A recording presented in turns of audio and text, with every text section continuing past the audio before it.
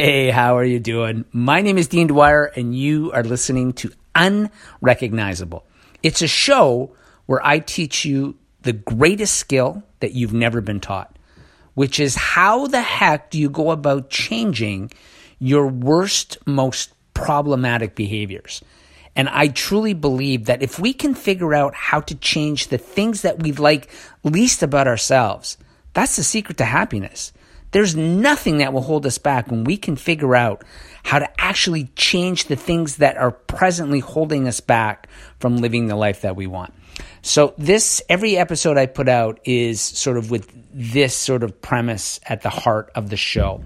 And today I'm going to share with you, first of all, I'm going to share a story with you of a friend of mine and a lesson that I learned from him and how I have used what I learned from him to begin changing, because it's a lifelong process of one of the most problematic behavior. I have many problematic behaviors, but this is just one of them, and how I've begun to be more successful at eliminating that behavior, and how you can then take the concepts that I'm talking about and begin applying them to your life. So the name of the show, at least the name of the show that I have right now, it might change when I do the write-up for this, but essentially the name of the show is Eliminate Your Character Flaws. Or maybe a better way for me to say this is how to go about eliminating your character flaws. So let me tell you, first of all, my Dean bias, and you have to take this and filter it with an open mind. I will add a little asterisk to that. Always be open-minded with this stuff, and be willing, and this is really important, you have to be willing to challenge your own assumptions about the things that you believe and why you believe that they are true. And I think that's been huge for me. The fact that I'm now challenging my own assumptions is why I've been able to create profound change, for example, with my body. Things I thought were true, 5 years ago, I realized actually aren't true. And at least they're not true for me. And by challenging my assumptions, I've been able to open myself up to new possibilities. So I'm suggesting the same for you. So the first thing I will tell you is I do not believe that character flaws exist. I know that's kind of a bold statement, but this was from something I discovered with myself, is that every flaw that I think I have is ultimately what it is a misdiagnosis on my part of what I think the problem is. That I have misdiagnosed the root cause, and because I've misdiagnosed that, I keep thinking I'm the problem. And when I think I'm the problem, then I turn it into a character flaw. So I'll give you a quick example. I wasn't actually planning on talking about this, but it just popped into my head. So I'll give you an example of early on in life where I misdiagnosed a problem. I'm in grade 8. I'm asked to give a speech to the outgoing vice principal who's moving to a new school. And this is our grade 8 graduation. So my English teacher asks me, I'm not even sure why she asked me. I should have been the last person in the class to be asked, but I think she liked me. So she said, do you want to give this speech? I'm like, yeah, sure. Anyhow, she told me this about 2 weeks beforehand. My dad, every day, I think for 2 weeks, was like, you got to write that speech. You got to write that speech. I'm like, yeah. And this is something I've done my whole life, wait till the last minute to do things. So literally about an hour before graduation, I'm like, Dad, I don't have anything written. So my dad and I sit down and we scribble out a few words. Super easy. I read it over a couple times, got it, put it in my back pocket, get up on stage. My name gets called. I would like to thank... And that was the end of my speech. I literally stood there going, and it just got worse. It was like a bad movie. I could see like my classmates laughing. Can only imagine what my parents were doing. But what was interesting after that was, first of all, horribly embarrassed. But I landed on the wrong conclusion as to what the problem was. I believed that I was not a good speaker. I did not have the ability to speak well in public. And that shaped the next decade of my life because I went through high school believing this. Always sat at the back of the class. I never put my hand up to answer questions in any class where the answer was subjective. So English class, anything where an opinion needed to be rendered, never answered those things. If it was absolute, like a math class, I was okay with those, where I knew like I'm either right or I'm wrong. I was okay with answering those questions. But aside from that, like I remember being in my English class in grade 11, and I think we were reading Shakespeare, and the teacher had asked a question, and I remembered and doing what little kids do, was like putting my hand over the corner of my face and looking down, like, well, if I can't see you, you can't see me. And that was how I went through. I went through university the same way.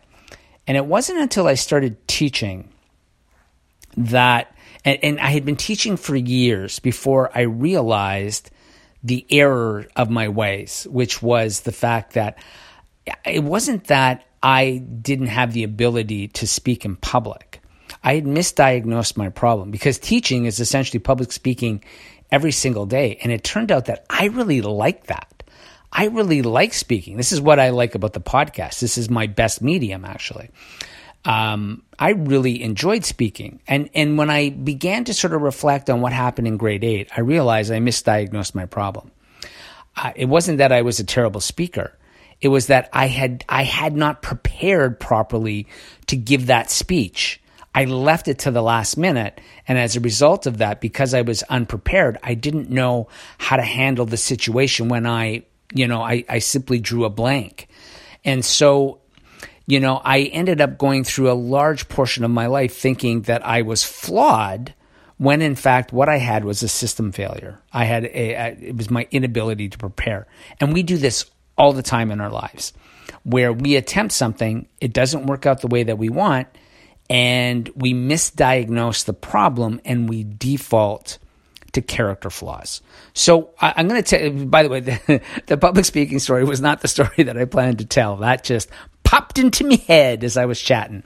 So I will tell you, though, I want to tell you how I have improved my memory and have been forgetting less, which I know as you get older, we just kind of assume that we forget more. And I'm going to tell you what changed my mind on that.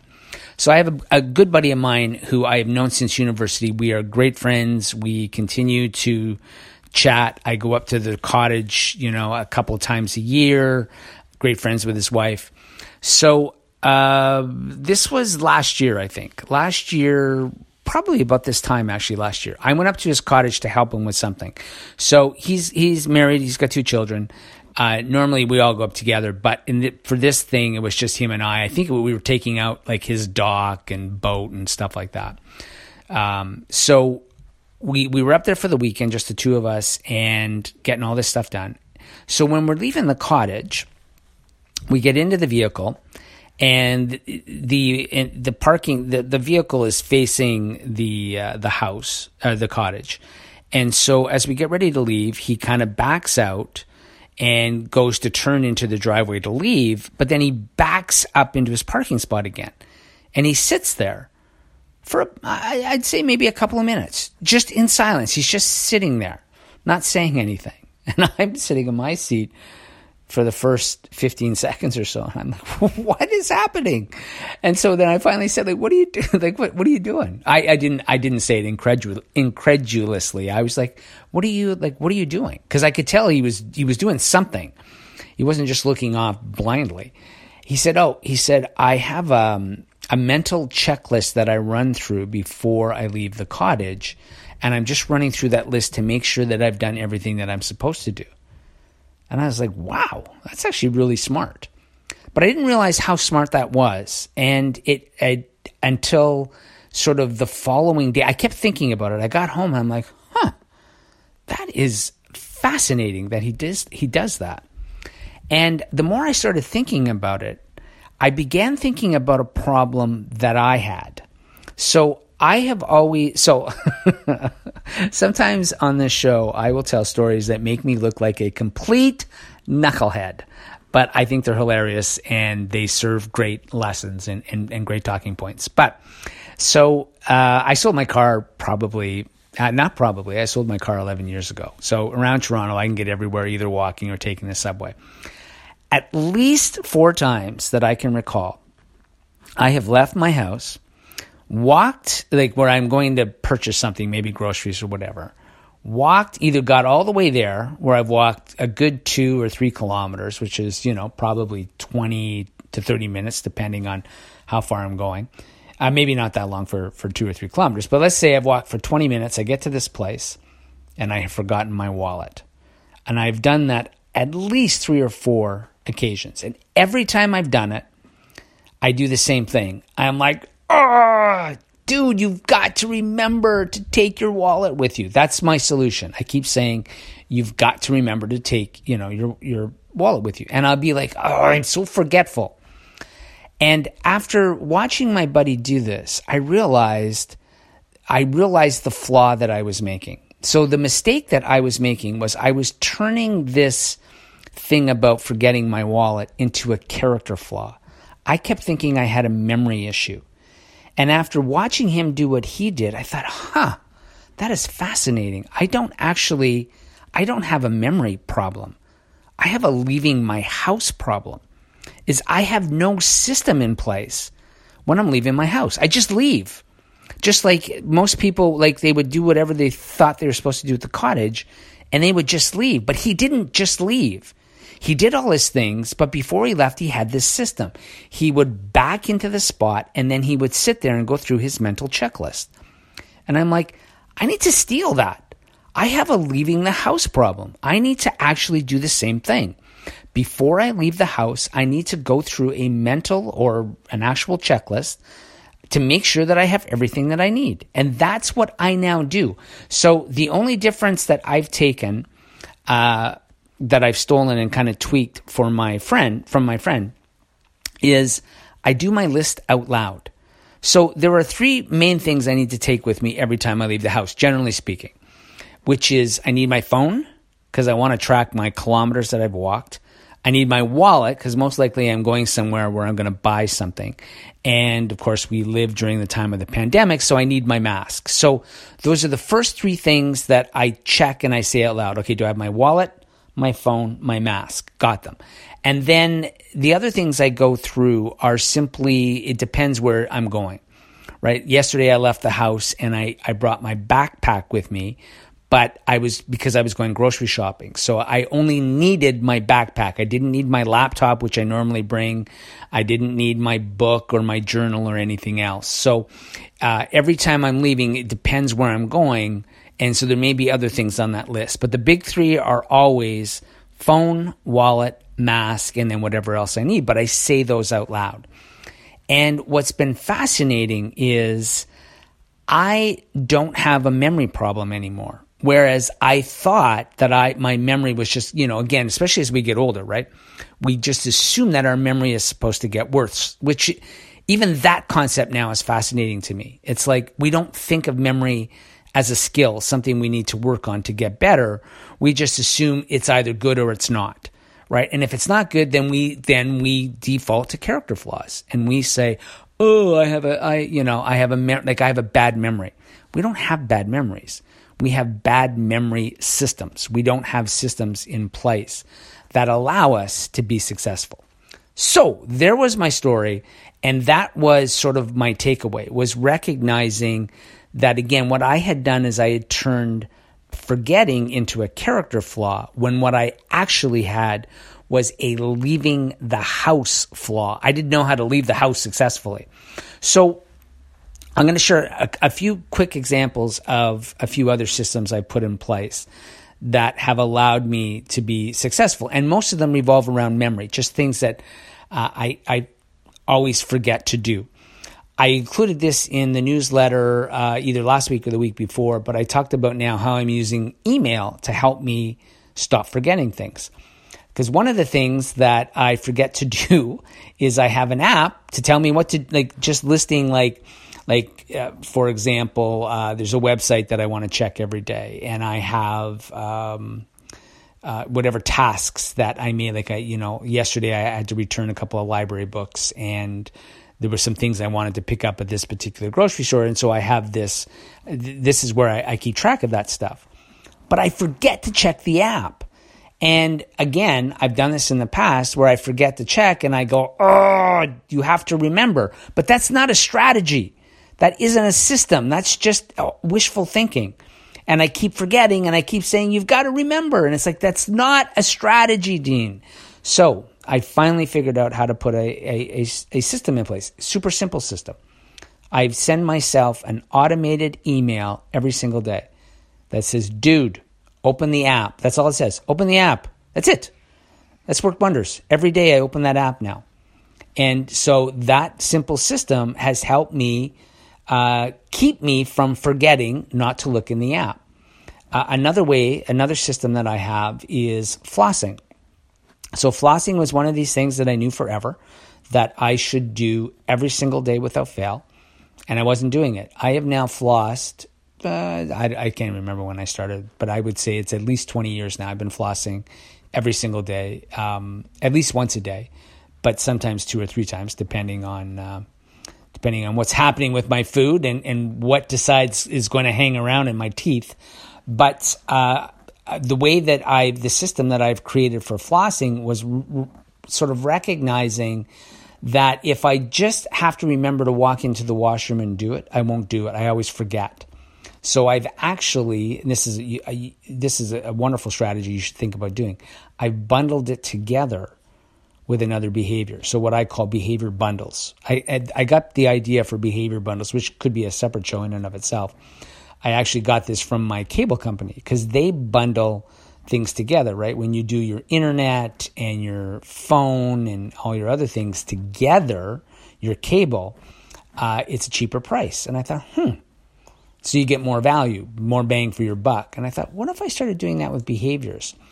And so what I ended up doing is I bundle flossing with my showering.